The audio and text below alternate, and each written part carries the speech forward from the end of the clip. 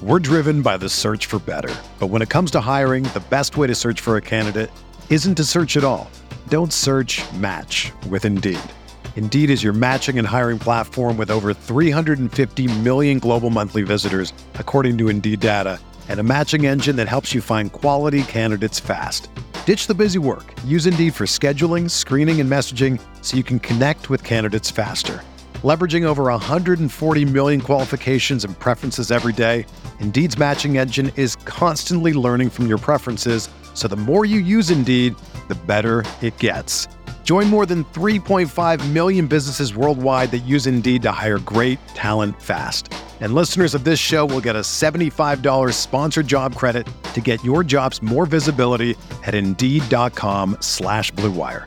Just go to Indeed.com/Blue Wire right now and support our show by saying that you heard about Indeed on this podcast. That's Indeed.com/Blue Wire. Terms and conditions apply. Need to hire? You need Indeed. Rippy Writes with Brian Scott Rippey. Transcripts can be obtained by drinking a fifth of bourbon, ramming your head through some drywall, and then writing down every thought you have.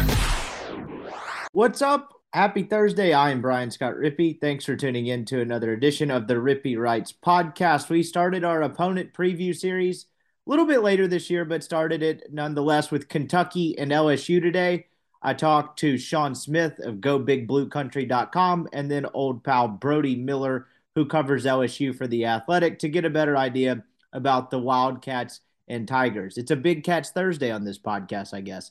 Why Kentucky and LSU, you say? That's not the order the schedule goes. You're absolutely correct. Those are the first two guys to reply to my Twitter DMs. So there you have it. That's a little inside baseball on the Rippy Writes content schedule and the cogs that keep this machine turning. So anyway, we're going to try to get through all 8 of Ole Miss's conference opponents, and I might do a Georgia Tech thing if I have time. With due respect to Troy and Central Arkansas and Tulsa, I'm probably not going to spend a whole lot of time getting a better idea of where those programs are at. So anyway, these are the first 2. We got 6 more to go. I'll probably pair them up in 3 more episodes before the season gets here. But I think you'll enjoy the conversation at both. We talked a lot regarding Kentucky opening up the offense with Will Levis. They bring in a guy from the Shanahan tree, run a more pro-style offense, maybe not be as run-heavy as years past.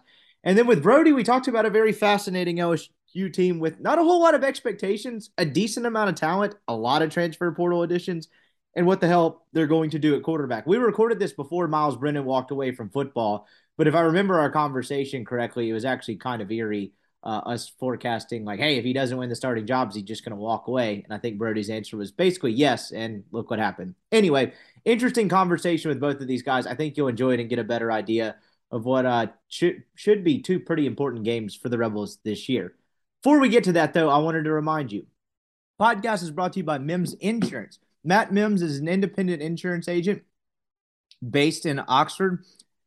He's going to help you find the best rate possible. Everything is expensive right now. Gas is expensive. Food's expensive. Everything. Inflation's at an all-time high. Not a political pod, just a fact of life.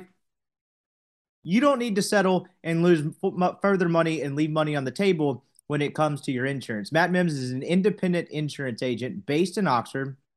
His whole job is you call him, he shops your quote around whatever it is you need insured, house, car, boat. If it's a boat, congrats on your boat. That's pretty sick. Anything you need insured, you tell him.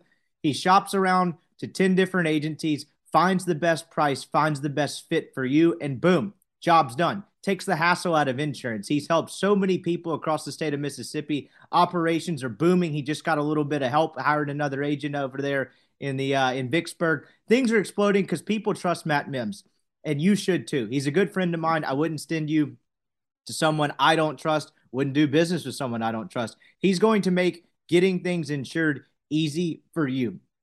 All you have to do is call him at 601-218-7854. That's 601-218-7854. That's his cell phone number. Answers all the time. That is not some automated line he's going to pick up, and he's going to help you out. Tell him I sent you. He will get you hooked up. That is Mims Insurance there based in Oxford, but all across the state of Mississippi. His reach is from the coast all the way up into the Memphis area. He can help you out.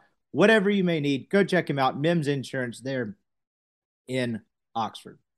Podcast is also brought to you by Skybox Sports Picks. Who is Skybox Sports Picks? Well, glad you asked. They're the world's best gambling handicapping website, the inventors of the Skybox Matrix interval, an advanced modeling mechanism that has helped propel Skybox to the top of the sports handicapping industry. You need to check these guys out. They're the best in the business. Football season is right around the corner. Don't lose money this year. Go online right now, buy the season pass for both the NFL and college football, and profit with Skybox. Make this one an actual fun one. Get a little expendable income going over the next couple months because they're going to lead you to profit more consistently than yourself, your own brain, or anyone else in the industry. You will lose money in the long run unless you go with Skybox. It's pretty much that simple. They hit it 60% on the NFL last year. They're absolutely crushing it in NASCAR. They went plus 34.85 units in a weekend in NASCAR, including a plus 2,500 outright winner a couple weeks ago. Mark Harris and the guys at Skybox NASCAR are crushing it. And pretty soon for Skybox customers, NASCAR is about to become free. Just a free part of you signing up. How about that? Free 34 unit weekends on deck for you in the future. They're the best in the business. You need to go to skyboxsportspicks.com. Check out the picks package. Find the best one that fits your price range. You can try it for a day, week, month, all sports, particular sport. I'd recommend just going with the year-long all-access pass. It's going to pay for itself and then some. And then, boom, you're on the way to watching sports and profiting for a change and not having the bookie text you on Sunday night asking you to square up, adding to your Sunday scaries. You have a couple more days. So through August 17th, you can, and if you buy a picks package on the site, if you buy the football package if you buy the NASCAR package through August 17th, which it's about to be free, so only a couple days left on that one, you will be entered into a chance to win the NFL and NCAA 4-week package for free. So you're going to get a month of NCAA and NFL picks if you're selected in this drawing for free. So before Skybox NASCAR becomes free to the people, you can buy a short 4-week pass, probably get reimbursed on that, and then enter into a drawing to win the NFL and NCAA football packages. Check them out. They're still running the code Natty for 50% off, and the Rippee code RIPPEE gets you 20% off. Go check them out. If you have any questions, holler at me. They're the best in the business. Skybox Sports Picks. All right, leadoff hitter, Brody Miller. We're going to preview LSU right here. All right, we now welcome on athletic LSU beat writer Brody Miller, resident New Orleans. A fantastic mustache we have going. It's a goddamn shame this is audio only. How are you, my friend? I am doing well, man. Thanks for having me. This is my favorite tradition we've done every year. So, but as we joked before the show, I feel like the last 2 years I always had a drink, and this year I do not have a drink. So I'm really failing the listeners. Exactly. It's a sign of what the state of the LSU program. You don't need that midweek glass of wine just to deal with all the just ridiculous stuff you've had to cover for the last 2 years. That was actually like my top 2 notes of what I wanted to get to today, of just like, how is it being calm? How is it having some sense of normalcy for the last 6 months? And it was funny. We were talking before we started recording, like the last 2-3 times we've done a pod, we've ended up just going over an hour literally just to cover everything. Yeah. And I always lie to you about how long I'm going to keep you. I think I can hold you to the whole half hour thing. We'll see. We'll see. But I don't think we'll look up in an hour and 10 minutes and be like, oh man, we're still going at this. Because there really is a sense of calmness, right? There's not I don't even know how to describe it. Everything, Orgeron's gone. You've kind of got the NCAA investigation and the review. For the most part, what are things like there with the program? It's got to be different. Yeah, no, I think it's a good way to put it, the way you framed it, right? I think it is just so much of this hire was rooted in just Scott Woodward wanting to just remove the volatility that had become LSU football. My old co-host T-Bob Hebert had that great line that I love, that he's like, LSU football is Greece. And I love that because it's Greece's romance, but rising and falling and all that stuff. And it's that's part of the LSU adventure. And I think Scott Woodward kind of looks at it as, 3 straight coaches won a title, but all 3, 2 of those coaches weren't great coaches and had constant volatility of you won a title, but you also go 7-5, 5-5, 8-4, this constant hill and valley. And it's LSU is considered a top 5 job nationally. It's this sports car that, quite frankly, has succeeded in spite of itself, I think, to some extent, the last 17 years or 18 years. So I really do think so much of the Kelly hire was just a guy who knows how to run a program. And I hate the term CEO. I really do, but sometimes it's accurate. I think it's used poorly most of the time. But Brian Kelly is next to Nick Saban, the best in college football, at that organizational, top-down, mechanical, just knowing how to process all the stuff kind of coach. And I think that's the thing to answer your actual question. What I would say I've seen, I think, from these last 8-9 months is just a stability, a working on accountability. I think you lost accountability in the Orgeron era. You lost, you just these little process things being thought through, data, all this stuff, where I don't think this is going to be, this team has tons of questions. Sure, it's not boring, right? But there's 15 transfers, it's a weird roster, all that, plenty we can talk about, but things just seem more grounded. They seem more put in reality. So yeah, I think the day-to-day of covering Brian Kelly is a lot more stable than the Orgeron era. It's a good way to put it. And like you mentioned, he is Mr. Stability. He wins double-digit games every year he's at Cincinnati. The Wikipedia page has them at 0-0 the year they played for the national title game. I don't even remember that NCAA investigation, but obviously double-digit. Everett Golson, yeah. Yeah, and just like he went 10, 12, and 11 his last 10, 12, 11, 10, and 11 his last 5 years. So he's been a half decade of double-digit wins. The guy really is a machine, and that's another piece of it I wanted to get to is everyone – whenever you have like a northern Midwestern guy come down to the SEC and it's not an SEC guy, everyone's like, oh, cultural fit. And I get it in the case of Brian Harsin because you're like, is this guy a Scientologist? What's going on here? It's been volatile from the start. Like, that's a weird cultural fit. Where like Brian Kelly, it's like this guy actually just wins. Like, and reading, you or listening to anyone that does radio down there or podcasts or whatever, the whole cultural fit thing seems very stupid and overblown based off him faking a Southern accent to appease some people at a basketball game. Like, culture is winning. And so if you win, you fit into that culture. So like, how nauseating has it been to kind of like answer the culture questions and all that, to where it's like, this guy just knows how to win at a high major program. Like, what is this culture crap? Nauseating is a good way to put it. And hey, I get it. Like, I get it. LSU is probably on that short list of jobs where like it is just a different world, right? Like Louisiana is a different place. So I do get where it's coming from, that it's like, yeah, that is weird. Or this whole thing of like going from Notre Dame prissy, like, everything's noble, all that, to like the SEC wild west throwing golf balls and stuff. Like, yeah, like I do get it. I just think to your point, it's misguided. And I think the best example I can give of this is so much as LSU culture. Everything that LSU has built themselves up as the LSU culture for the last 23 years, you know where that came from? That culture was built by an outsider named Nick Saban, who had nothing to do with the South. I mean, West Virginia, I guess but still, like, the stuff is nonsense. It's also like, and you see this at so many schools, right? Like, I'm an Indiana alum. The last 40 years, 50 years has been like Bob Knight is IU. He went to Ohio State. like he wasn't an IU guy. Like, you're just chasing a ghost. Or Michigan's a good example. Like, they're just chasing this thing that was created by an outsider. So sorry, long-winded way of saying, I think a little bit the culture stuff. Yeah, first off, culture's winning. I think a lot of the Kelly hire, and I really think Scott Woodward's a guy who keeps everything close to the vest. I think if he was really honest with you, I think so much of this hire is they need the next guy to reset the culture. Because again, I really can't say this enough. LSU has been good for 20 years, but it's been good.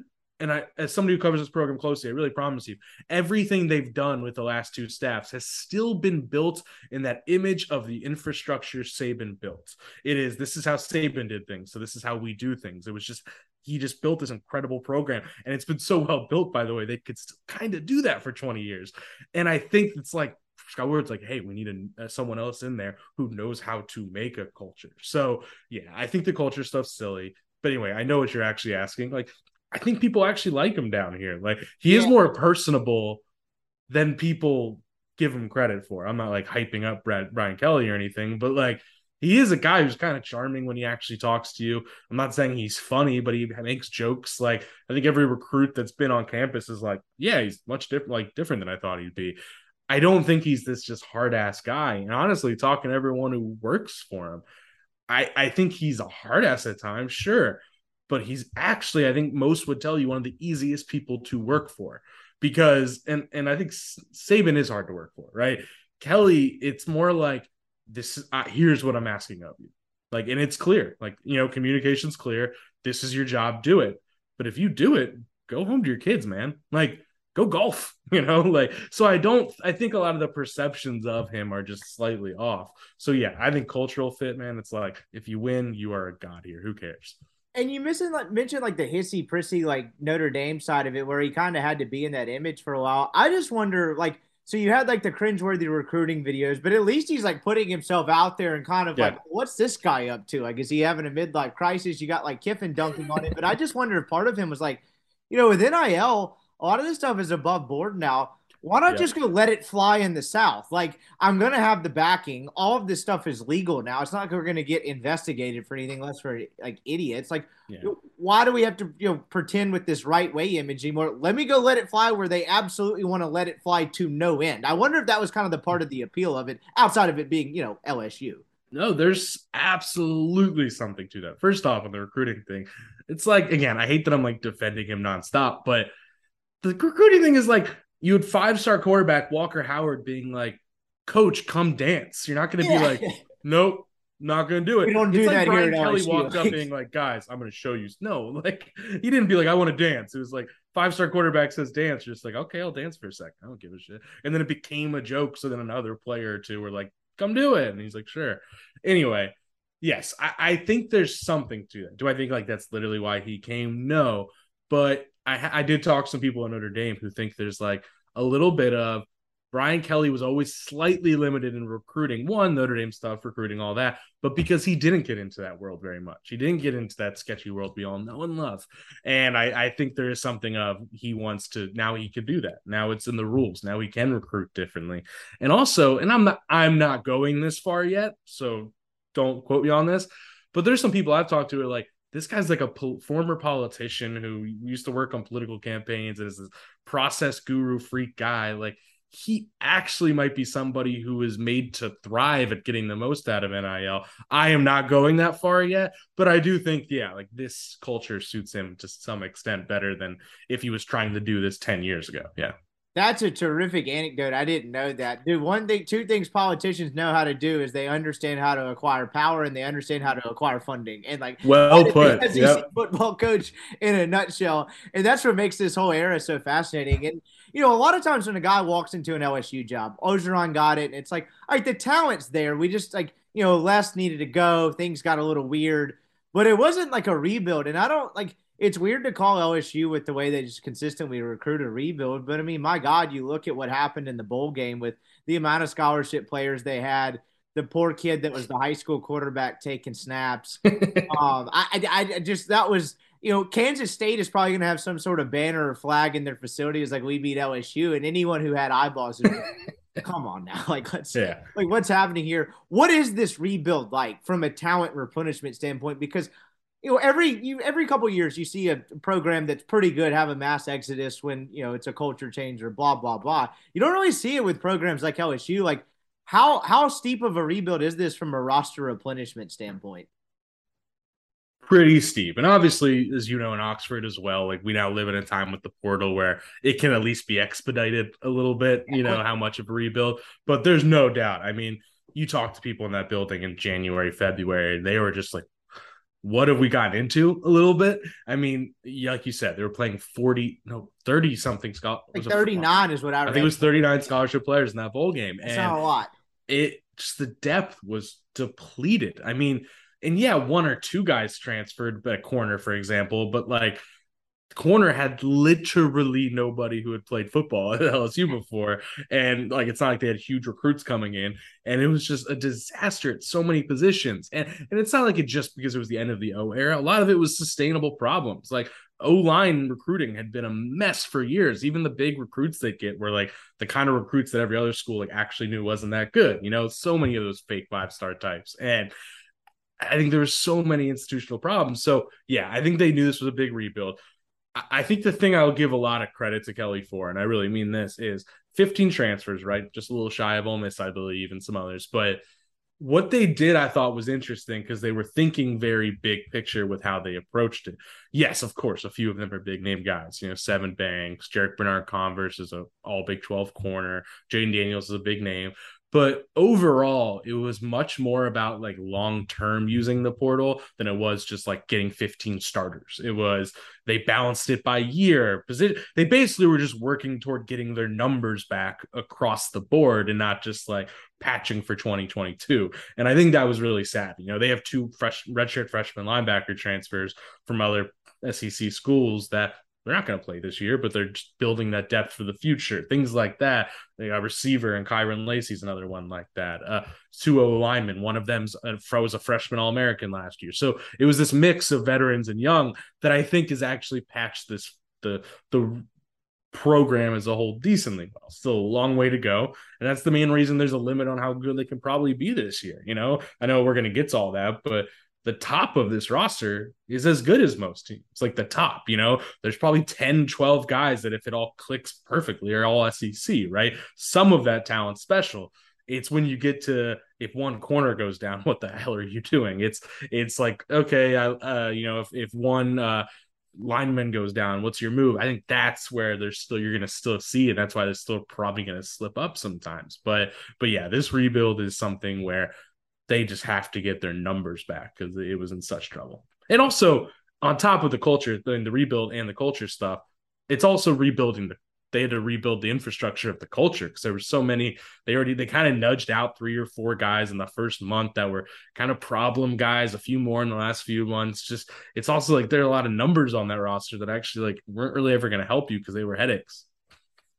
Yeah, and like you mentioned the transfer aspect of it, they kind of adopted the strategy of what Kiffin appears to be doing permanently because he's at a place like Ole Miss, which in the grand scape of college football is upper echelon, but in terms of the SEC and kind of fighting for top level elite talent, you just aren't going to get it. And I think Kiffin realized that, and they're going the portal thing year to year. Whether that's sustainable long term is going to be fascinating to watch play out. I don't know. He's had a pretty good batting average so far. But yeah. Kelly's doing it in his first year because when you put this staff together, the recruiting the high school kid in your first class that doesn't really count as your first class is next to impossible. It's a total crapshoot. You get the kids that want to be there. You try to develop a relationship or two, and then it's just like, all right, now what do we have to do? And you're right, it expedites the process. And it's tough for depth purposes, but, you mentioned them being strategic about it, and I think that's a really fascinating and probably definitely a smart way to go about it. It probably all starts at quarterback. Who's going to play quarterback for them this year? Because it's Jaden Daniels, the transfer from Arizona State. Miles Brennan is somehow still there, thanks to can you even call it a fishing accident? He didn't get off the pier, from what I heard. That's a good point. Yeah, it was a flip-flop accident. Yeah, exactly. It's like a parking lot incident. I don't know what you would call it. He's somehow still around. And then you got Nussmeier, who I covered when I was still in Dallas. I covered couple games at Flower Mound. He wasn't there. His brother or relative was there. But, I mean, you talk about a god at that school. One of the most talented quarterbacks to ever come through. They were still talking about it after he's gone. Yeah. Plus Walker Howard. So it's like 4 guys. It probably seems a little bit of a stretch to have Walker Howard, even though he's an early start. Is it 3 or 2? How do you view this? Because from an outsider's perspective, it seems kind of wide the hell open. Yeah, it has been. And I guess this is good timing for us to record this because I think we've always viewed it as 3. I think going into that, but here's why this is so fascinating. Going into spring, I think most people still just thought of it as Daniels versus Brennan. And it's even weirder going back further. When Brennan came back from the portal, everyone was like, oh, he came back. Like, they're talking to come back. That's his job, right? Then you get surprised with the Daniels edition, which surprised me. And it's like, well, they got this big transfer. You would assume he's the front runner, right? And everyone thinks it's Brennan versus Daniels. And then Nussmeier is this, like you said, young, top 100 recruit, redshirt freshman, and was pretty raw last year, but has some it factor stuff. He's really talented. And everyone I talked to on that staff was like, he kind of had the best spring. Like, that guy's really good. And like, I don't know if he's going to win the job because he's raw and they don't want turnovers, but like, he might actually be the best. And then you go into practice, and Nussmeier just got banged up 2 days ago, small ankle thing. So he missed today's scrimmage. But what's interesting is I had been hearing about for a week now that like Brennan might really be in third, man. Like, he might not even really be in this thing. And today, without Nussmeier at the scrimmage, Daniels took every first team rep. every single one. And Nussmeier worked with the twos, which was basically like walk-on receivers. And you don't want to overread that. And Kelly downplayed that it meant much. But when you combine like what we're hearing and we see that, it's hard to ignore it. So to answer your question, it does seem like right now it's probably Daniels versus Nussmeier. And, there's a lot of validity to, I think we're going to find out kind of where Kelly values things at quarterback, because history's always said he takes the trustworthy guy, the senior, blah, blah, blah. And it's like, that would have been Miles Brennan. And I think Nussmeier gives the most it factor, maybe even the highest ceiling. But Daniels has that running ability that is really rare. I think they think he's improving with his passing. They've adjusted his footwork, all this stuff.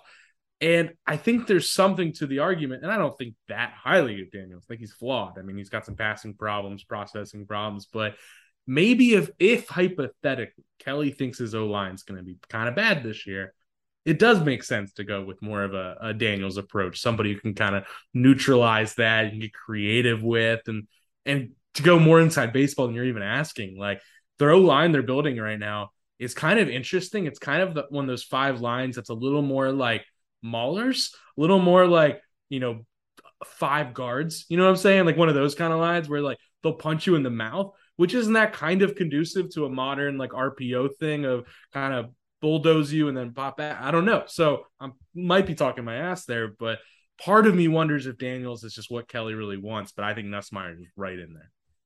So is that just it for Brennan? Because he elects not to transfer. I think everyone assumes it. So, like, right. I mean, look, I'm not trying to ask you to be eligibility math guy, but my count, this is it, right? I mean, if he doesn't win the job, this is just, what a weird career. He's basically said, this is my chance. He's like said multiple times on record, this is my last chance. So yeah, that is a depressing, I think is a fair way to put it. I mean, guy was the golden boy Orgeron recruit when he signed, top 200 kid. LSU never got top 200 quarterbacks back then. He was going to modernize and be the face of this like spread offense they were finally going to build. Doesn't get the job as a freshman. Joe Burrow transfers in. That's a tough one. That's 2 years. Year 4, finally gets the job, puts up great numbers. And was not the reason they struggled. He was good. Exactly, like 400 yards a game. And has a torn oblique like hip injury that was so unprecedented, like doctors didn't know what to do with, and said they'd named the surgery after him. Like, and then the flip-flop broken arm accident. Like, that is actually sad. Like, that's not me being a fan reporter. I feel for that kid my core. Yeah. God, that's terrible. And he's a good kid, doesn't like screw up or anything. It's a bummer. I never thought about that. If I ever had a doctor be like, hey, we're thinking about naming this procedure after you, I'd be like, am I going to wake up? What is that? What is that? Like, because you don't know how to do it, really. Yeah. What? Like, this doesn't have a name. That means there's no instruction set. That's tough. So, like, the most good point. Yeah, like that I would never want that to happen. So thoughts, like, knock on wood on that one. So if you mention it's those two, I talked to, I had Ryan Buchanan on the show, former MIS legend, last night, going to do a regular segment. He went through this with Chad Kelly in 2015. Yeah. And Chad Kelly was the far more talented guy. Ryan would admit that as well. But it was still a quarterback battle. He mentioned with how truncated a time period camp is, if you have even just a minor injury like Nussmeier, how big of a setback is that? Because it's hard enough to win a quarterback battle when it's 2 guys. The 3 thing is almost impossible. And it sounds like you said Brennan has slipped off to 3rd a little bit. Just from a rep standpoint, it's almost impossible to get them 3. But does Daniels win it almost not solely, but partially because, Nussmeier misses like 5-6 days, whatever it is? That seems like a tough time frame. No, it's a fair question. I think there were some fans in my mentions basically being like, well, Daniel's going to take it now, blah, blah, blah. From what I've gathered, Nussmeier should be back by even tomorrow, possibly. Okay. Like, this isn't too serious. So in that scenario, probably not. But no, it's a real thing to wonder. Because, again, like, Daniels does, even though he like doesn't feel like it because he feels so raw and like not a great passer, he also has a ton of experience, 3 years of starting. So like these things might lead to a default of maybe Jayden Daniels as the front runner. Yeah. That's going to be fascinating because like if that plays out that way, it seems like, okay, like this is happening this year. And then like, would you anticipate them kind of going with Nussmeier like next year? And this is kind of like selling him on the future despite him not playing this year? Well, and to go even further than that, I mean, if you look at Kelly, there's so much history of him. His like Q1 starter of the opener isn't always his starter all year. There's so many times he'll like pull the guy one half into game one, or split the first game, or pull him by game four. I wouldn't be surprised if it's Daniels gets the start, but very short leash, and by like week 4 or something, it's Nussmeier. But to your actual question, yeah, I from what people I've talked to, Nussmeier gets it. Like, he knows this is ahead of schedule anyway, and that he's gonna stay. I think you never know, you just don't. But I think, and the beauty of the way LSU has set this room up is, okay, so say Daniels gets it or Brennan gets it, he starts. Next year, you have Walker Howard versus Nussmeier in year 2 and year 3, respectively. So you're in a really good position there for the next, in theory, 4 to 5 years of quarterback. Yeah. What's the talent on the defensive side of the ball look like? I know this has been kind of DBU, and if you look at the depth chart, it's like I don't recognize a ton of these names. There doesn't seem to be a ton of depth there. They look okay-ish on the defensive line. You've always known LSU, when they're good, to have a really good defense with a ton of depth and a ton of athleticism. That seems like it's going to be a bit of a challenge. I know they bring in, I forget the guy's name, but the Chiefs, and then a lot of NFL experience there. Like, what are kind of, this is a broad question, but like, what are your expectations for this defense, and how different will it look? Yeah, I think the main bedrock of this entire team is going to be, I mean, there's an expectation that this should be, in a vacuum, the best D-line in the SEC. There's 3 possible actually 4. Yeah, 3 or 4 possible first-round picks on that front. Bijo Jalari should be a first-rounder at edge rusher. Ali Gay, probably more of a mid-round guy, but still 6'7", really long, havoc kind of creating DN. And Mason Smith at D-tackle, the 5-star sophomore. I mean, my hot take is I think by the end of the season, he's the best interior lineman in the SEC. I mean, he is a freak. He actually just made Bruce Feldman's freaks list. But, I mean, you look at his numbers, those first 5 or 6 games of last year as a true freshman D-tackle in the SEC. And he was like second in pressure rate as a D-tackle. Like he's just a superstar. And I think in year 2, this scheme's kind of built around him. I think Mason Smith becomes the guy. Like, that's the guy I put your money on now. And then Jaquelin Roy was in the Athletic Dane Brugler's first round mock draft from a few months ago, and he's like the 4th fiddle, and he's at nose tackle, and they're deep there. They got Makai Wingo, who's an all SEC all freshman team guy from Mizzou, to transfer and be like the backup D end. They're looking really deep on the D line. So this entire hope for this season comes on that D line. There's no doubt about that. It's the rest that you are valid to have so many questions about. Like corner, it's tough to talk about corner because in a vacuum, say you live in this perfect world where no one gets hurt. Your corners are Jarek Bernard-Converse, an all Big 12 corner from Oklahoma State, which was one of the 5 best defenses in the country last year, and Sevyn Banks from Ohio State, who was a preseason All-American last year before a ton of injuries, bad injuries too, hip injuries. So it's like, yeah, in a perfect world where those guys are healthy all 12 games, that's a strength, actually. That's 2 like fantastic corners, right? But that is very naive. Like, just 1, they both have little injury histories. 2, just it's the SEC corners go down a lot. And the problem is, if even one of those, they have no depth, like none. I mean, I can't really, like, I even heard one of the second or third string corners might be out for the year on academics. It's mind blowing how like the next guy up might even be a walk-on that they like, but you know how that goes. Like, it's bad. And now they're really good, but the middle is good. Like Greg Brooks from Arkansas is a really good 3-year starter nickel from Arkansas. I think he could go outside, by the way, if need be. Safeties, like, they basically have 3 starters at safety between both returning starters. Jay Ward and Joe and Major Burns are back, plus Arkansas 3-year starter Joe Fouché is there. So they have, like, safety and nickel are fine, but outside corner, man, you are valid to have major concerns there. So it's like, yeah, and that's why my theme here, I'm sorry, I'm rambling a bit. My theme here is like the first team of LSU, like that first group of starters, like on a perfect world, is a top 15 team in terms of talent, right? Like, there's a scenario where they can beat anyone. But that's just not how football works. It's very naive. And once you get to that second, third units and a lot of position groups, you're like, oh, you're screwed. So that's how I view the defense, is loaded up front, very thin elsewhere. What is their offensive identity? I felt like they kind of quietly brought in Mike Denbrock, the guy from Cincinnati, like quite slightly, fresh off that playoff appearance. You mentioned the offensive line rebuilding it, playing 5 guards, bold move. I think it could work. I think it could also be a disaster. Like that may be the Don't take me too literally on that. Yeah, no, I know what you mean. Like it's not literally 5 guards, but kind of some what'd you call them, like punchers, and kind of just go bowling out. balls. Yeah, bully. I like that. So like but it's not traditional, and it's obviously not where they would want to be, with a fully healthy program and where they want to be in a couple years. So like, you have one of the SEC's best receivers. You have pretty good options at quarterback. Like running back, it seems interesting. Like, what do you think the offensive identity will be? Like the best version of it, like is what? Such a good question because the strength of the offense is the receivers, right? Like Kayshon Boutte is a preseason All-American. That group of like sophomores is like 6 deep, like really loaded at receiver, but you don't know what quarterback's going to be. You don't know what the O-line's going to be. So it's like, how can you? It's hard to imagine it being this, especially if it's Jayden Daniels, right? This like pass heavy air raid.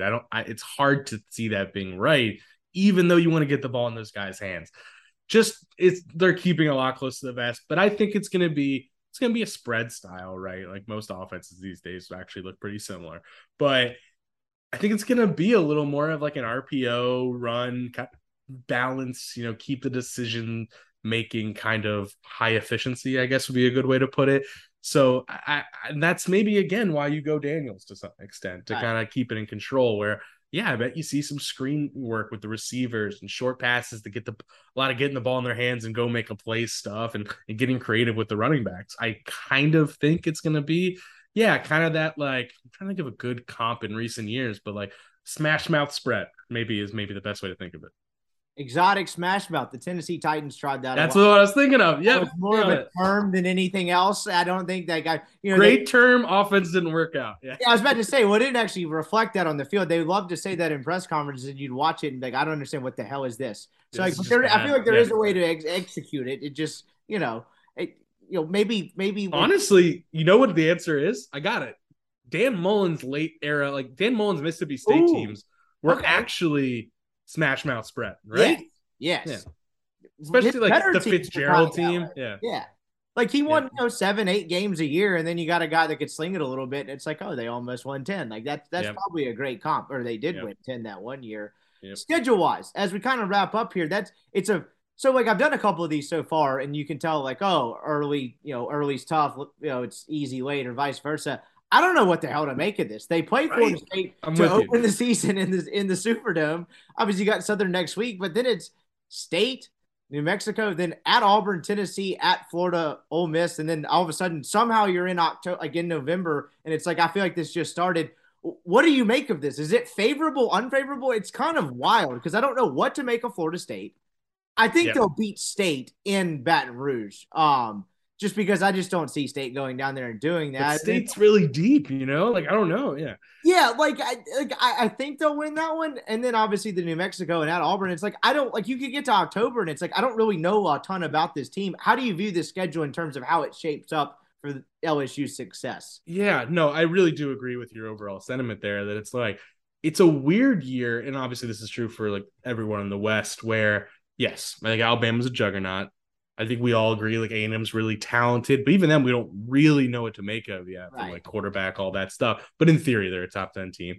But it's like this schedule is basically a schedule of 0 easy games, but also very few games that you're sure are like a loss. It's just this weird in-between zone of like everybody's a B. Is that like, or like a B minus? Yes. Like everyone feels like that. And maybe that's just the portal era we're in where we don't really know who anyone is. Because it's like, in some ways you can look at it as favorable, where it's like your main rivals, Auburn and Florida, for example, are in these weird down stretches. Like, I don't think either of those teams are going to be very good this year. I just don't. I think Napier's going to do great, but I don't think that roster's set up to do well this year. Mississippi, I will defer to you, but it just feels like a team that's also really volatile because, like, it's built on transfers. And so it's like they could be good. They also might be bad. I don't know. But that makes like 2 of us. I think they'll be okay, but like I have no clue. You could totally convince, like if you said like, hey man, they went 5-7, I'll be like, shit happens. But it's like Mississippi State's not scary, but they're well-rounded, and just Florida State has been bad for so long, but they're actually like kind of on the come up. Like they did turn a corner last year. It's this Arkansas is really well built, so but also in that like not scary zone. And Tennessee's a tough crossover game, like no doubt about it. They're tough this year. So again, long-winded, like every game is probably a spread within 7 points, but also you could argue LSU's favored in 10 games. Is that accurate? Like, and obviously I don't think that means they win 10. Like, God, no, I don't think that at all. But it's like, that's what makes it so weird. Every game's tough. No game is too tough.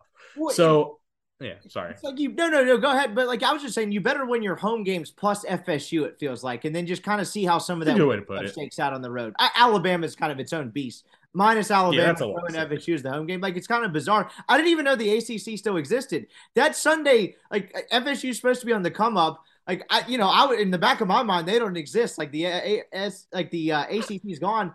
Like, that's actually a weirdly awesome Sunday Labor Day game because I don't know what to expect from either side. I didn't even know this was happening until I looked at the schedule. What a treat. It's perfect. It's a perfect Sunday game. And you know how much of a win this is for me?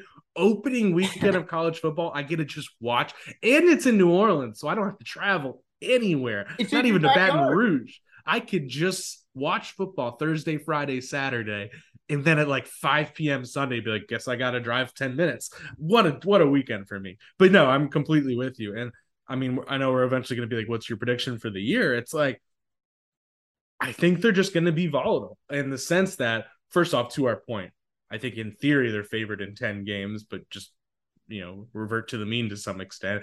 But it's like on the right night, they can go into College Station and beat A&M. On the right night, they can beat Tennessee and all these teams. And on the wrong night, they can lose to Ole Miss and Auburn and Florida State because they have all these kind of weird issues and they're new and so much. So I tend to think 8-4, 7-5 might be like the smarter bet, just history. Like, it's not likely you go from 6-7 to like 8-4 right away, but I think it's just going to be somewhere in the middle where there's going to be like a 3-week stretch where like, did Kelly fix LSU? And there's also going to be like a 2-week stretch where it's like, man, they're a mess. So I just think it's going to be a little up and down because they're figuring all that out. But to your thing of the schedule, man, look at it. Like, there is a scenario where they are going into Florida 6-0, and it's like, holy crap. But it's also like, yeah, so it's just, it's going to be a roller coaster, man. So, but it's going to be fun.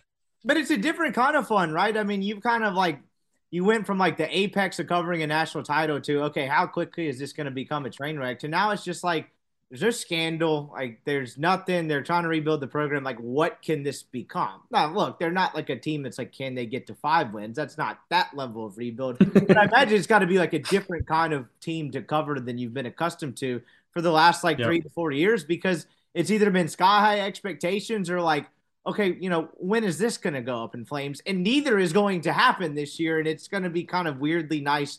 It'll be a weirdly nice break. You'll get a year free of scandal. It's honestly a great year to be Brody Miller. You got the opening weekend where you can watch college football and go down the street. It really is. Maybe this is the year of you.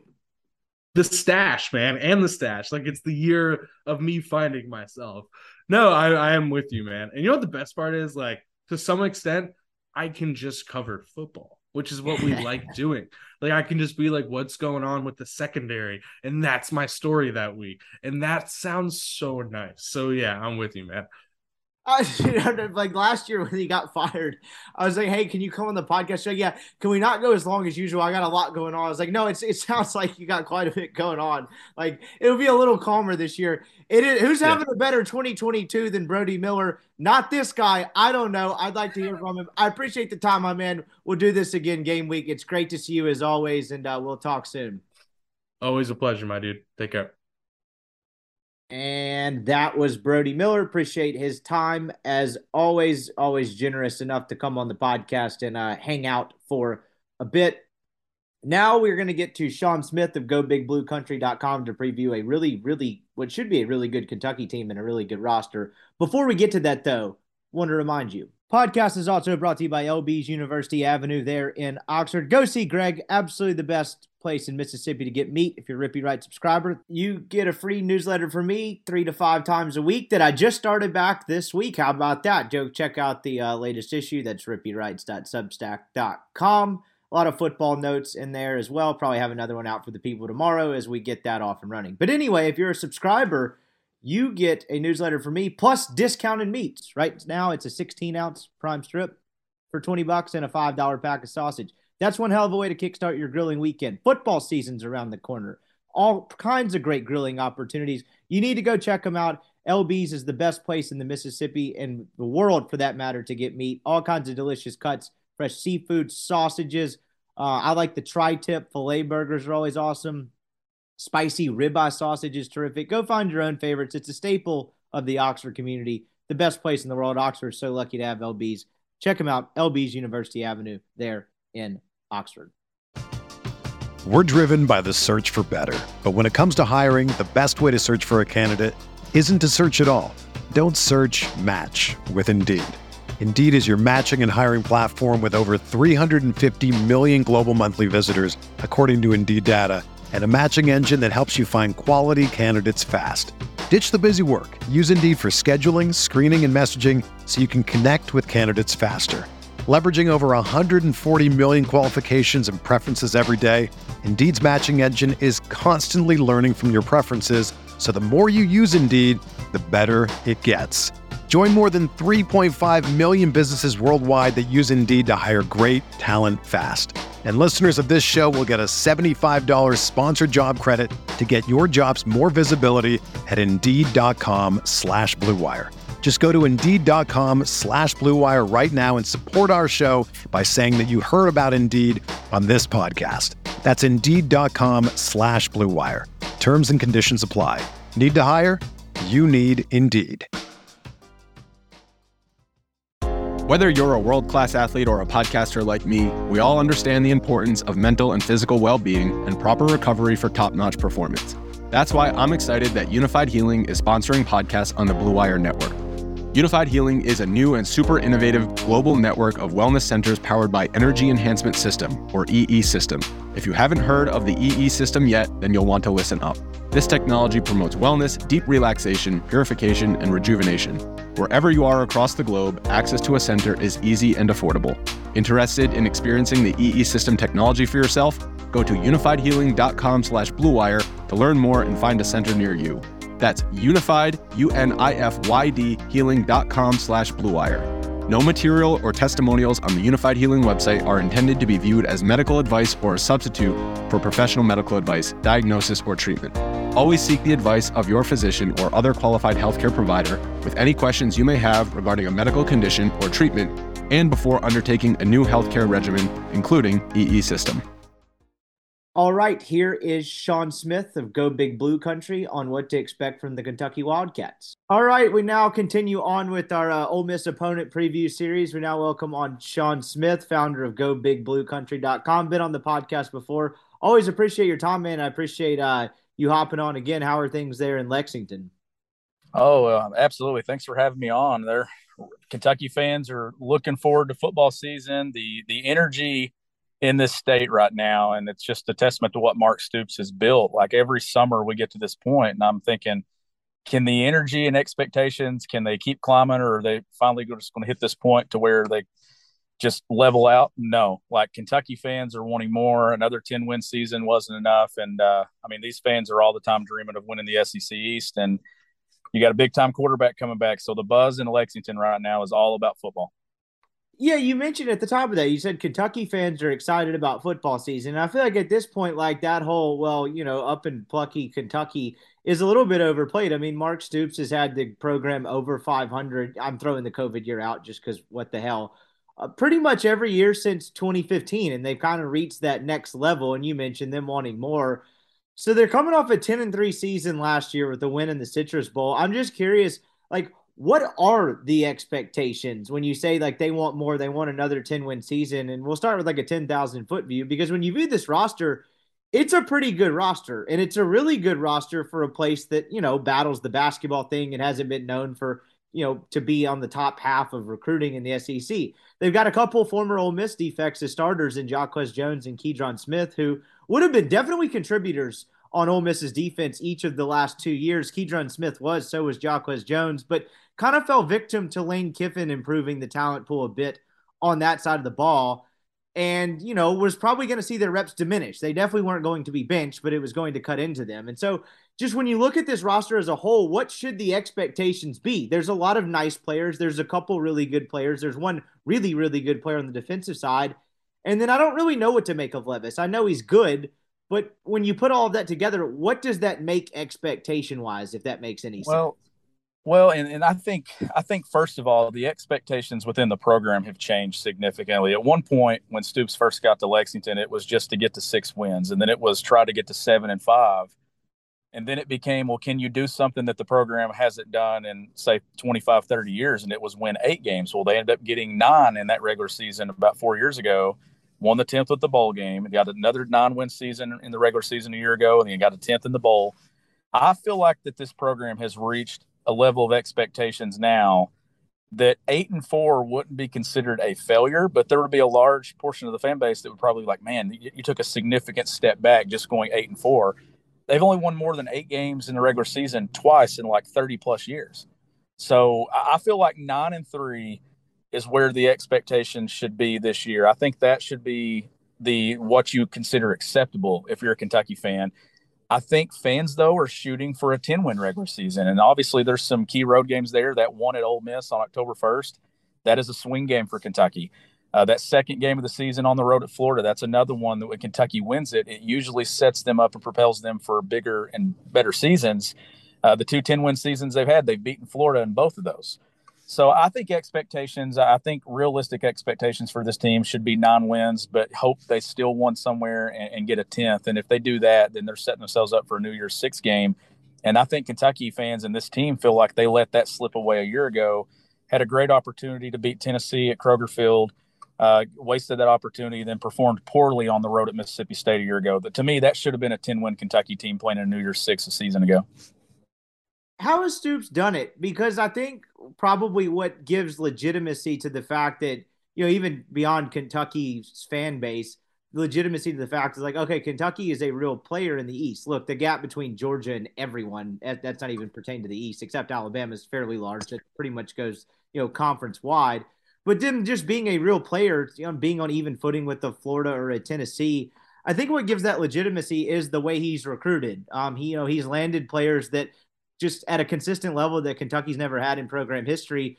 But it's not just like in some states, it's like, they finally started landing the top in-state kids. They didn't let them get out of state. Or you could kind of have the Hugh Freeze model where it's like, we don't really know how the hell he's landing these kids. He definitely sells a hell of a message, but, they cheated very sloppily. Like, how has he done this? Because it seems like it's been selective and kind of a unique strategy. Like, how would you describe how he's done this? It's crazy. I was actually talking to someone about this topic a few weeks ago, and it feels like that this program has been really, really solid at kind of establishing an identity. But then again, they don't get complacent within that identity. So it started out those first few years of Stoops, they wanted to open it up and they'd run the air raid offense with Neil Brown as the offensive coordinator. And then they had an injury at quarterback to Drew Barker that year. And then Steven Johnson steps in, and then they start running the football, powering behind that offensive line, and they built their success and their foundation on that offensive line, being physical up front, pushing some teams around on that side of the ball. And they let that momentum kind of carry on to a point to where they got the first 10-win season. Well, then they come off the disappointing season there with the COVID year, and then they fire Eddie Gran. They want changes because expectations have changed now. They want to win the SEC East. They want to get to bigger bowl games.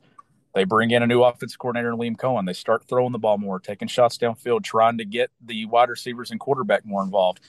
I feel like they've found ways, and they've had pillars in their program that they could build around, but they haven't just kind of pigeonholed themselves into doing one thing and saying, all right, we're good enough. Let's just keep winning 9 games. That's enough here. I feel like they're trying to do things to take it to another level. And now you got a quarterback that can sling it around. That has helped you recruit at wide receiver. You've hit the portal and done some things on your roster, and it's making the offense more appealing to more talented players via the high school route. So I think it's a mixture of building those out and finding out what those identities are, but then not getting complacent within those identities and kind of trying to take yourself to the next level. I think that they've done an excellent job just stockpiling success, regardless of what it is, and just trying to keep the needle moving in a positive direction. What's his footprint? And I know next to nothing about Kentucky high school football, admittedly, but it doesn't feel like one of those states where it's like, all right, if you keep all these kids in state, you're going to be fine. And then you kind of take a selective battle with some kids out of state. That may be the case, I guess. It doesn't feel like it. What is kind of his footprint recruiting wise? Well, to me, the thing that this staff has been very good at is they build relationships and they build them early. Now, early on in his tenure, they were doing that, and those relationships didn't matter because the success on the field just wasn't there. They didn't have the 7, 8, 9 win seasons. They had 4 and 5 win seasons, but you could see that the future and everything was there, and they were building a program. But when Mac Jones is committed to Kentucky, and then Nick Saban and Alabama call, he's going to Alabama.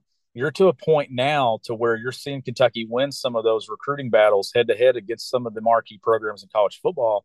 It's because they do an excellent job identifying talent very early on, letting Vince Marrow and these coaches build those relationships. The continuity within the coaching staff. You got Brad White, who's been on the staff now for 4 or 5 years. You've got Mark Stoops, who's been there a decade. Vince Marrow has been his right-hand man for that entire time in his tenure.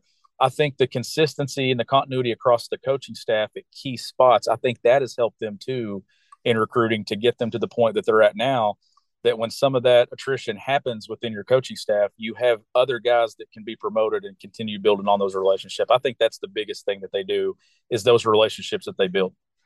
First Kentucky quarterback in a while that's kind of slung it around a bit after a couple of years of, you had the Lynn Bowden thing after an injury or two, Terry Smith. Like, it felt like with Levis last year, you could kind of actually open it up for the first time in quite a while.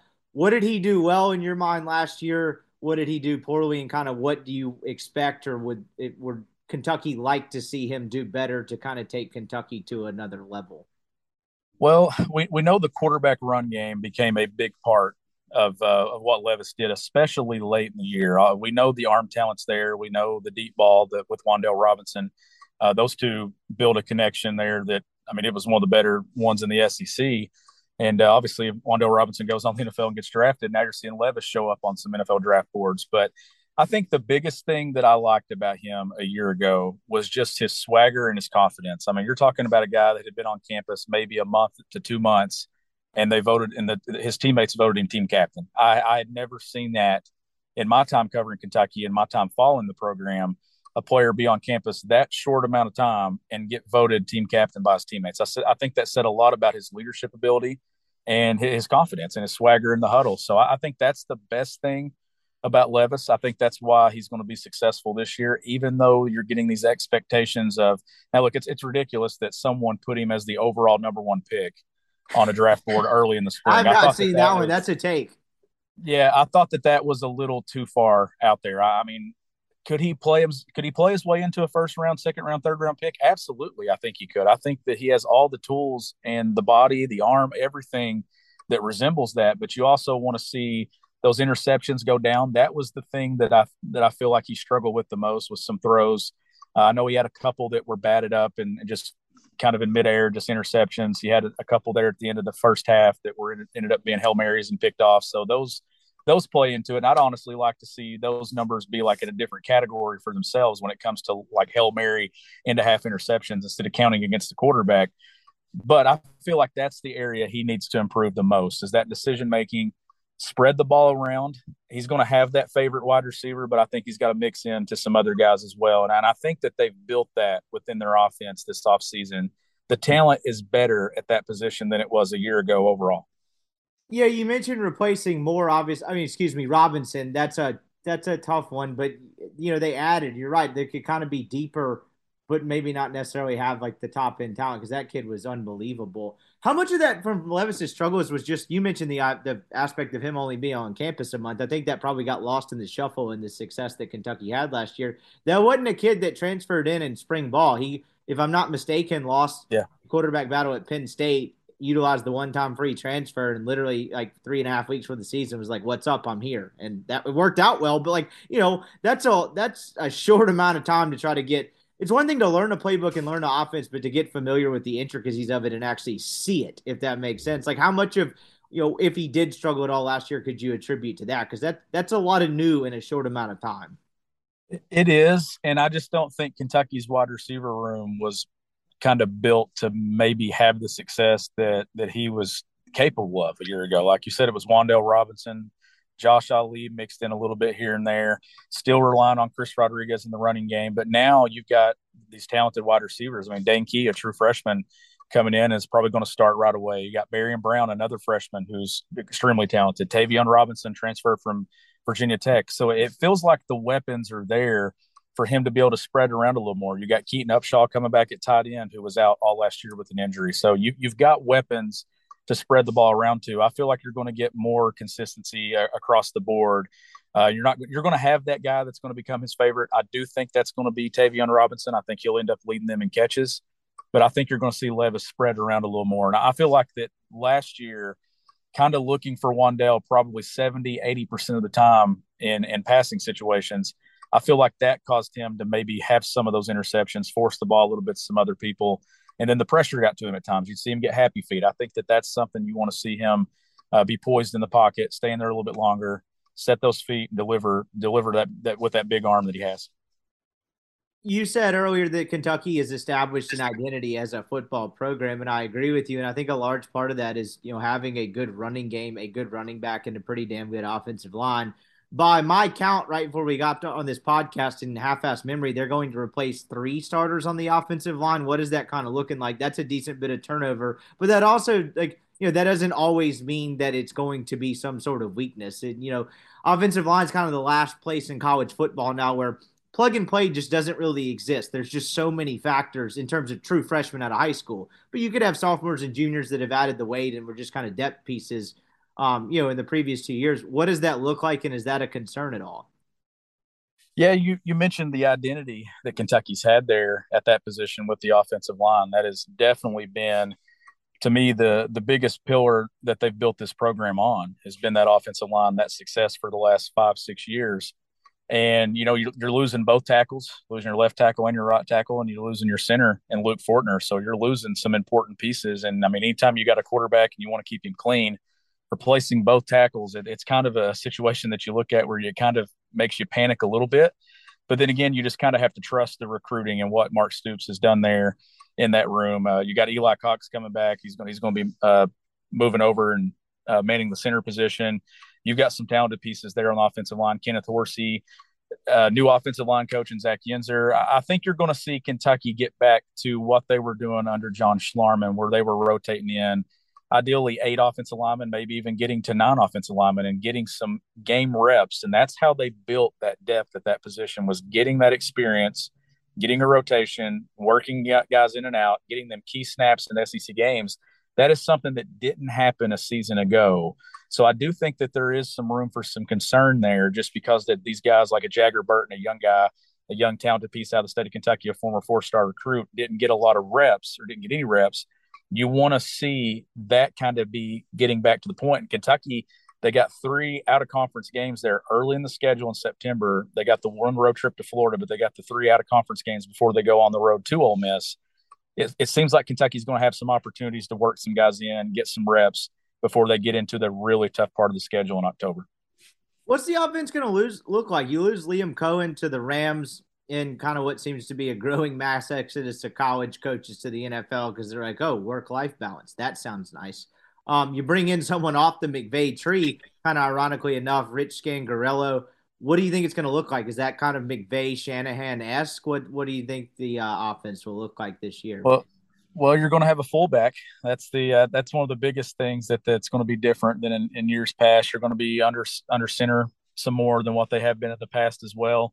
I think being under Cohen and then Scangarello, I think has been one of the – honestly, when this is all said and done with Will Levis, I think it's going to work out in his favor that he played for 2 different offensive minds in 2 years at Kentucky, because I feel like that both are going to prepare him for that next step in the NFL and prepare him for what he's going to see this season as well. You're talking about 2 brilliant minds in the offensive game of football in Cohen and Scangarello. So I think the offense, I think you're going to see them get more guys involved. I think a guy like Jaton McClain, running back there that can catch some balls out of the backfield, I think you're going to see them get the ball to some guys in space, get some of those short throws. You're still going to see this offense take their shots down the field. They're going to rely heavily on the run game. It's going to be a balanced attack, I think, with them still taking and picking their shots, maybe taking some shots on first down. Chris Rodriguez, kind of in a long line of what we've come to know as pretty consistent backs. Because it will be a similar running game, because that McVay Shanahan tree, it's a running game, but it is far from a kind of boring one. I mean, it really is. Watching the 49ers run the football, watching the Rams run the football on Sundays looks a hell of a lot different than a lot of teams that try to do it on Sunday afternoons. How different do you think this running game will look compared to years past? That's a really good question, and I think there will be some changes, obviously. But when you've got a guy like Chris Rodriguez and Brian too, the thing is with him, we still don't know what's going to come of the situation with him in the spring when he had the arrest with the DUI and all that. Like, is he going to be suspended? Is he going to be suspended one game, or is he going to be out there on opening day? I have no idea what that running back room is going to look like when Kentucky takes that first snap versus Miami, Ohio, but he's getting the bulk of those reps in practices. I know the spring practice or the fan day practice they had a week ago, he was out there going through those reps. They have a scrimmage on Saturday, their first scrimmage of the fall here. So you'll probably get some practice reports coming out. But as far as that running game and things, they're going to have some, like Chris Rodriguez, we know how strong he is. Jaton McClain is a different type of runner. He is a guy that's going to make people miss. He gets out in space, really explosive. Kavosiey Smoke. I mean, the running back room is full, has plenty of options there. But I do think that there's going to be some differences. And I know Chris Rodriguez last year, early on, that running game significantly different from Liam Cohen to what it was to Eddie Grand with some of the reads and things that they have to do. So I'm sure there will be some changes there. But it seems to be something, too, with these veterans like a Chris Rodriguez who's been now in the program 4 or 5 years. They shouldn't have any problem picking things up. Defensively, the state, like it's a 3-4 defense. It's kind of what Kentucky's known for. They shouldn't really have a ton of problems on the back end. I know they may be a little bit thin at corner, but do you think they have enough depth up front, right? You got Weaver, who's the classic like edge guy, so whatever you want to count him as, technically a linebacker, but pretty much by the line of scrimmage the whole time. But it looks like from like true defensive linemen, they're counting on a lot of guys that were, that 2020 class, kind of your true sophomores. How do you kind of see that front seven shaking out? Is there any concern there at all? Yeah, I mean, Justin Rogers, a guy that's been in the program for a while now, I would expect him to be right there making some plays. I don't have any concerns up front. I think that they've built enough depth there. I love the linebackers, and I love what they do with those linebackers. And you got these super seniors coming back. You got DeAndre Square, Jacquez Jones, Jordan Wright. I mean, Jacquez Jones, made one of the game-winning plays last year for them when they beat Florida at Kroger Field. So I think that the experience and the guys that have been in college football, some of them 5 years, I think that that's going to help Kentucky out. They can come down and put an extra guy or two in the box there and make some plays. But I don't have any concerns with the defense. And from everything out of practice, it seems to be that the defense is the unit that's ahead of schedule, maybe more so than the offense. And you think with a quarterback coming back with the experience that Levis has, that maybe they would be further ahead. But it's been the defense that's been the story of camp so far. Schedule wise, it's a fascinating one because you mentioned you kind of have to tune up against Miami of Ohio, and then week 2, it's down to the Swamp where Kentucky's had some recent success, and then they can kind of pad a couple wins before you get to the Ole Miss game.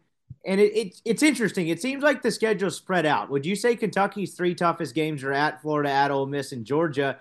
And they're decently spread out. I know Florida and Ole Miss are still technically in the first half of the season, but you got some room there. Do you think it's a favorable schedule for Kentucky? Because I would say largely it is. Like, you don't really have like a gauntlet of a stretch, if that makes sense. Like the tough ones are spread out. It seems pretty favorable. It is a very, very nice schedule for Kentucky. I think in large part that's why I'm predicting them to win 9 games and maybe push for 10. I think on our podcast on Kentucky Daily, I had them winning 10 games. So I think they have a chance to get to that number, but I feel pretty confident that they're going to have a realistic shot to get the 9, and a large part is because of that schedule. So you mentioned those 3 out-of-conference games, that road trip to Florida. Florida's a team. I know Kentucky only has 2 wins against them, but I'm not sure there's a program when it comes to those in the East outside of Missouri, South Carolina, that Kentucky doesn't have more confidence against than Florida. I mean, they've played Florida tough. Feels like every year for the last 5 years, other than the COVID year when they went down there and gotten embarrassed. And I know Kentucky was in a situation, a lot of guys out due to COVID, a lot of guys out due to injury. They just weren't in a situation or in something to even win that football game. They just didn't have the dudes to do it that day. That is a swing game in week 2, that if Kentucky can get it, then I think that game at Ole Miss really swings the momentum of how special this season could be for Kentucky. But they got to win one of those 2, at Ole Miss or at Florida. I think it's very important to get one of those. But then their first big home game doesn't come until October 8th versus South Carolina. Then they follow it the next week versus Mississippi State. So Kroger Field is going to be rocking for those two SEC games. But those are two opponents that I don't want Kentucky to look over just because they've beaten them at home. I know they've not lost to South Carolina and Lexington since, I think, probably going back 2012, maybe, I believe was the last time that South Carolina beat them in Lexington. And then Mississippi State, obviously, it's been a while too. I think before 2016 was the last time, probably 2014 is the last time they beat them in Lexington. So two big games there before a road trip to Tennessee. So there's a lot of swing games. But I do agree with you. On the road at Ole Miss, on the road at Florida, I throw that road trip to Tennessee and then Georgia at home. Those are easily their four toughest games. And the path to 10 really seems to be somehow splitting those, and it's really somehow going 2-1 against Ole Miss, Tennessee, and Florida, right? Because look, anything could happen, I guess. I just think Georgia's going to be a real bear with just the way they've recruited and the way they've elevated themselves. But it's splitting those four, right? It is, and that's the thing. You just can't lose to a South Carolina. You can't lose to a Missouri. You can't drop one of those games that you kind of look at and say, okay, this is a team that we should beat, especially if it's played at home. Now, that's a road trip to Missouri. And the last time Kentucky went out there 2 years ago, they didn't play well, and Missouri beat them. But I still feel like that's a program that Kentucky's better than. I feel like that they're still better than South Carolina. They get them at home. It's those road trips, like we mentioned, those four games. And looking at the schedule, it's not the same Georgia team that won a national championship, but we know that the amount of 5 stars and 4 stars that are on that roster is just insane. It's significantly more than what Kentucky has. So the talent, Georgia's definitely more talented. But this is what Stoops has done, though. I look at the schedule, and there's not that one team that I just circle and say Kentucky doesn't have a chance to win that game. Like, if they play well against Georgia at Kroger Field, could they win it? Possibly. Do I think they're going to beat Georgia? I don't. But I feel like that there's not that one game on the schedule where you go, okay, that's definitely a loss for Kentucky. And I feel like that's the reason why fans are so optimistic that they can win 9, win 10, and maybe compete for the East, is because you look at the schedule and you think, okay, they can compete every single time they take the field. Biggest strength and biggest weakness of this Kentucky team to close out? Ooh, that's a really good question. Wow. Biggest strength, I'm going to go culture. I think the culture that they've built in Lexington, not necessarily like a certain area of the offense or defense, but I think the culture is their biggest strength. I think that what they've done the fans have rallied around this program. I think you'd have a lot of fans that would say right now that they enjoy Kentucky football more than they enjoy Kentucky basketball. And in large part, that is due to the culture. That is due to Mark Stoops being open with the fans and kind of doing all these things. And look, football success, this is a program. When I was growing up as a kid and following it, I craved football success because we never had it in the state. You never got to go, and Commonwealth Stadium back then would be loaded and just full of people. And this is for 6-win Kentucky teams or even 4-win Kentucky teams. So when you give them a good product, this fan base shows up. And I think that's the biggest strength. The biggest weakness, I believe maybe the secondary. I know that was an area a year ago where I know Mississippi State just picked them apart. And that's the biggest reason they lost that game. They could not get any pressure on the quarterback. It was just little throws down the field. I mean, short 4 or 5, 6 yard plays, wasn't huge chunk plays. That is an area that I think they have to take a step forward this season. And if they do that, Kentucky's defense gets better. And I think it gives Kentucky a chance to win some of those swing games. If not, Kentucky's going to have to put up a lot of points. Okay, I lied. That wasn't the last thing. I'm glad you put that teaser in there. Almost forgot about the Cal Scoops comments. Thank you for subconsciously bringing that to my attention. We have to close out with that. So if the listeners out there have missed this, as we record this early on a Thursday evening. Good God, getting the days mixed up here. John Calipari was quoted in a story in The Athletic. Kyle Tucker covered them a long time. I believe he's down in the Bahamas on their summer trip or whatever, and Tucker led the story, like when he posted on social media, with a quote about, do you have it? I don't want to butcher this, and I haven't read the story. I saw it at work, but it was basically to the effect of like, I want our football program to do well, and I hope they win 10 games every year, but like, this is a basketball school. And it was in a push to get his indoor practice facility across. I'll just let you color in the lines. What happened here? Because this was hilarious. Yeah, so Kyle put up the story on The Athletic, and the quote that he pulled was, "This is a basketball school. Alabama is a football school. So is Georgia." No disrespect to our football team. I hope they win 10 games and go to bowls, but this is a basketball school.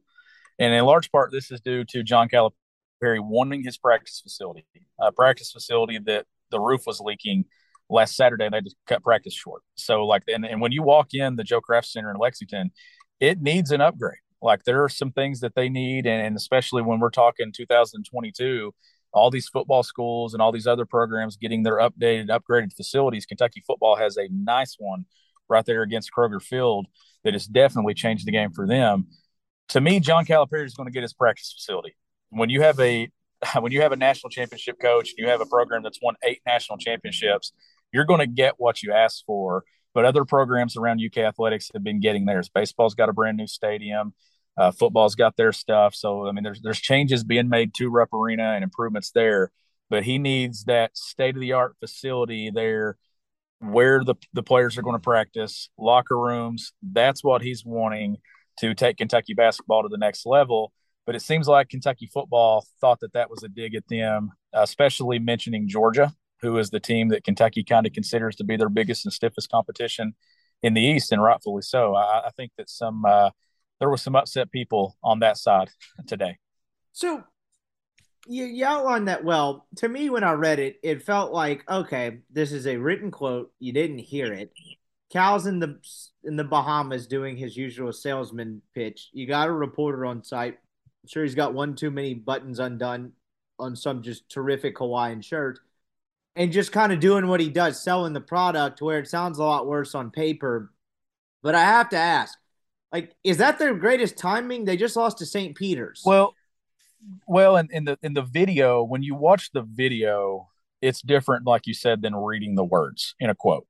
And then that's the trickiest thing when you have something like this, is if you don't see the body language and the energy, the passion in someone's voice, you can take anyone's words and kind of take them for what they are, or any direction you want to go. So I think when you watch the video, it wasn't as much disrespect from John Calipari as what the quote made it seem. He also said that when the football program is doing well and winning 10 games and going to bowl games, it makes his job easier. And it does, because then he brings those basketball players on official visits to Kroger Field, and they get a taste of 70,000 fans going crazy in Big Blue Nation. So I think that, and then too, maybe on the other side of this, Mark Stoops doesn't back down, but maybe responding on Twitter wasn't the best thing, right? Like, maybe, right, because then you're kind of making it a bigger, you're kind of making it a bigger story or a bigger thing than what it is. But I also get where Stoops is coming from. That quote and that screenshot, it won't be the video, but it'll be the words that'll be what other SEC coaches will send to recruits that are deciding between Kentucky or deciding between Tennessee, Georgia, South Carolina. These head coaches and these coordinators and things, and these assistants in this league, they will use anything they can to recruit against you. And it feels like that quote in those words in a screenshot is enough. Yeah, and I agree. Like, I mean, is Twitter ever the right, medium to respond to anything? I would argue the answer is absolutely no. But if I'm Stoops and I'm sitting in my office, or some GA hands me that and it's just the tweet or the quote, I would want to clap back too, because, like, one, Stoops has won 8 games every year throughout the COVID year, pretty much for the last 4 years, and is well on track to do it again for a half decade in a row. He's doing it on the fraction of the resources in a much tougher conference. Look, we can argue all day of football to basketball. It's an untranslatable sport, but just top to bottom, it's a much tougher ask on a fraction of the resources. And now this guy's going to act like that I'm a nuisance to his funding when he hasn't won an NCAA tournament game in 3 years. Like, I get that side of it too. I also understand what Cal is doing, and it probably ends up being a nothing burger, and they post something funny on social media later of them two just, I don't know, shaking hands or whatever dudes do. But, like, I get the Stoop side of it. I'd be like, are you serious? Like, this fucking guy? Like what? Why now? Like, I get both sides of it. It's a weird deal, and no one will remember it in a month, but I did find it humorous. Yeah, and Stoops did not back down. Like, going to Twitter and putting that out there, like, Stoops is very proud of what he has built. He should be in Lexington, and he should be. And the fan base, I'm telling you, the fan base deserves a ton of credit. And when you walk into Kroger Field now, it doesn't matter if Kentucky's playing Florida, it doesn't matter if they're playing Missouri at home. It is a huge environment, especially night games at Kroger Field. Those fans are just so behind this football program. And right now I feel like, and nobody should want to pit head coaches against one another or say, well, Kentucky fans are more engaged on football than they are in basketball. But given the success of football in the last 4 years and where basketball has trended, obviously the first round loss a year ago, and I think John Calipari has earned back a lot of that trust in the fans by the way that he's rallied around the summer. He went on a tour and did some things and raised relief funds for Western Kentucky's tornado victims in the situation from December a year ago. Now he put on the telethon with his players a week ago for Eastern Kentucky flood victims. He's doing a lot for the state of Kentucky. He's offering guys sooner on the recruiting trail than what he did in the past. He's doing a lot to kind of fix that relationship with the fan base. But to me, putting anything out there that could even be portrayed as negative towards the football program is definitely not a way to do it. But I would recommend for everybody to watch the video before they really kind of draw conclusions and just read the way that Cal's talking, because I will say this, John Calipari has been the biggest cheerleader for every program on campus at Kentucky. We saw him a year ago when the women's basketball team won the SEC tournament. He's sitting behind the bench and going crazy and threw his hand up and lost his Rolex. Like, I mean, he's one of the most passionate people and one of the biggest cheerleaders they have. But you don't want to see your head football coach and your head basketball coach going at it on social media or in any situation. So I'm assuming at some point tonight, John Calipari will say something or Mark Stoops will say something. There'll be something published to Twitter. He is Sean Smith. GoBigBlueCountry.com. Check out his work, GBB Country on Twitter. Man, I really appreciate the time. Maybe we can do this again game week. Yeah, for sure. I'd love to have you on to preview Ole Miss maybe that week. All right, that is our show. If you made it to the end, thanks for making this podcast a part of your day. I really appreciate it as always. I think we're going to be back on Friday. I want to do a football-related segment with Chase. We'll see if that ends up happening. If you're listening to this podcast, pause it right now and go try to shame him somewhere and tell him to do an extra podcast segment with me. It's not like the guy's writing a book or anything cool like that and taking up a ton of time. Anyway, we'll be back toward the tomorrow or Saturday at some point, and then I'll probably go back with Buchanan on Monday with as we kind of finish up the last week of camp and then get more toward a regular Monday, Wednesday, Friday schedule like we will be in season. So anyway, I'll have something for y'all in the next day or two. Just stay tuned. Thanks for listening, as always. Spring is in the air at Littleton Coin Company, and we want to help you brighten your collection. Visit us at littletoncoin.com all month long to enjoy 15% off your purchase. With a wide selection of coins, paper money, supplies, and more, Littleton Coin Company has something for every collector's taste. Use promo code SPRING at littletoncoin.com for 15% off your purchase all month long. Restrictions apply. Littleton Coin Company. Serving collectors since 1945.